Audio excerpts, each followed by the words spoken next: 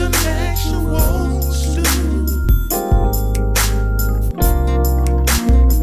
Intellectual stew with James Kirkland. Powerful and provocative. Prophetic and practical. Intellectual stew. Informative and inspirational. How you gonna do better if you don't know what better looks like? I do. Intellectual stew. Come on, let's talk about it with me, the mind massager. Intellectual stew with James Kirkland.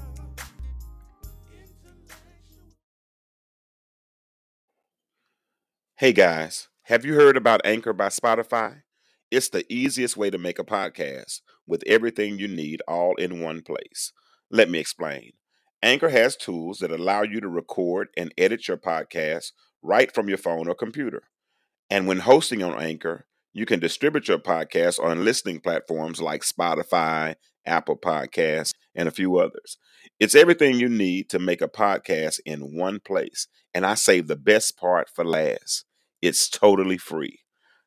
Download the Anchor app or go to anchor.fm to get started. That's Anchor, Anchor.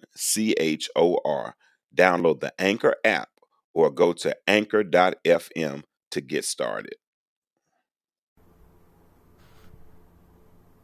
What's up? What it do? It's time for another episode of the Intellectual Stew with yours truly, James Kirkland, a.k.a. the Mind Massager. I promise you, I didn't come up with that name myself. Someone else named me that based on conversations that we've had in the past. But what's up? Let's have a little thought therapy for a moment. What are we going to do about this conundrum that we're in? We're in a conundrum now. This privatized prison, man, it locked up a lot of daddies and grandfathers and uncles and brothers, and a lot of African American men locked them up for years, some of them for decades. But you knew that was going to happen because, you know, when slavery was abolished, the only way you could remanifest the slavery is through the prison system. Had to find a way to incarcerate people and take away their rights so that they could work for free. And that happened. And a lot of that happened. The whole privatized prison thing was, a lot of that was built on the foundation of the drug industry. People got a lot of time for selling drugs. And one of those drugs was marijuana. But now states are legalizing marijuana. How are you going to get that time back to those individuals? Because some of them, it was marijuana was a gateway drug, and it caused them to go on experiment with different things, and they became they had to self-medicate. They became dependent based on something that's legal now in a lot of states.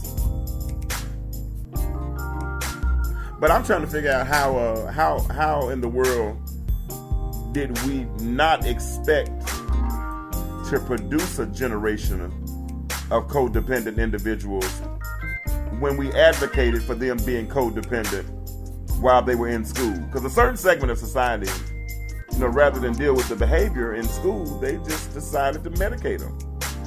And here's the conundrum. When you medicate someone for so long, or some people for so long, they end up becoming those who are codependent. They become addicts. They become dope heads. And that's what we have is a generation of young people smoking 12, 13 years old, man, and it's normal to them. Gotta smoke, gotta self-medicate, gotta have drugs. I mean, so many people, some people need pills, some people need drugs, it's different things because they're trying to escape reality, trying to feel better, trying to silence the noise. But what do? Do we pay them back for every year that they were in there, or how do we do? Because you got to think of all the ramifications, because it wasn't just their freedom that was taken away, but it was also the fact that they were taken out of their sons' lives, taken out of their wives' lives, out of their daughters' lives. So daughters couldn't be taught how to be a young lady by a father. But that was the plan. Willie Lynch said to remove the dominant male figure out of the home, leave the woman there to raise the children, but she raises her son out of fear because she don't want her son to become emasculated like her husband did. So she raises her son to be mentally weak but physically strong. He can take out the trash, he can cut the yard, he can open the door for you, he can do all those things. You raise him to be mentally weak but physically strong, but you raise your daughter to be psychologically independent. And that's okay, that's good. But Willie Lynch, his letter said that when you do this, you're raising the children to be in reverse. I'm concerned because I see seeds that were planted then that are manifesting now. And when it seems like we're winning, we are, but we're also losing something. There's always an exchange. Remember this, with capitalism, somebody always has to win and somebody has to lose. And I wonder who's losing. Who's losing? I think black families are losing. And we got to figure out how to rebuild and reconnect so that we can, and reconcile, so that we can restructure. And when we restructure, we start with a new foundation. And the foundation that we need to start with is truth and transparency, man. We've been sold a bill of goods.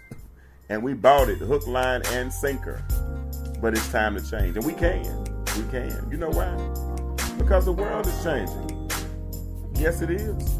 The world is changing, but here's the question. Why do we remain the same? Because some of us do. We do. I never will forget when I went back to school, I think in 2007, one of my professors said that we should be lifelong learners. And I think there was a long period of time that I didn't read a book, didn't do this. I was surviving off of what I knew. But remember, I heard Dr. Donna Parsons say this, that when you continue to go with what you know, you always end up where you were. And we don't want to stay where we are. We want to go to the next level. And we can. We can. And I want to do it together. I want you to go with me. Let's do it. Let's all get on this path to a place that I'm calling better. And I promise you things are going to be better. They're going to be better. Better families, better finances. All this stuff going to lead to a better future, man. Make better decisions.